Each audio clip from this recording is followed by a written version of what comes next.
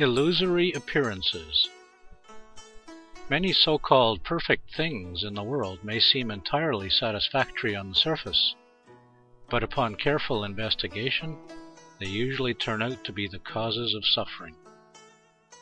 Lord Nagarjuna says, "The Buddha teaches that all the satisfactory matters in this world are just as untrustworthy as the poisonous fruit mubegu." In other words, many affairs in the world are as colorful and attractive as the mubegu fruit. People tend to conclude that their pulp must likewise be delicious. It is only after eating that they realize the fruit's poisonous nature. But alas, the regret comes too late. It's the same with things in the world. The snake with the brightest skin is usually poisonous.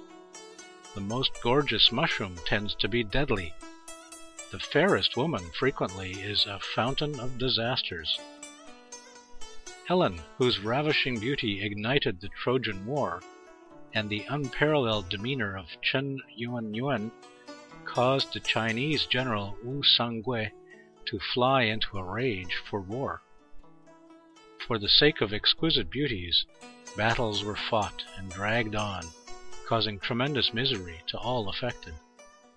Therefore, we should not be fooled by anything of pleasing appearance alone. Be sure to penetrate the superficial and find the essence. The great Tibetan sage Gendun Köpel says, "By careful investigation, it is obvious that all worldly undertakings incur nothing but sufferings. Only with the Dharma can their root causes be eliminated. By reflecting deeply, everyone will come to appreciate this truth. Hence, it is crucial that we learn how to apply the Buddha Dharma to deal with sufferings."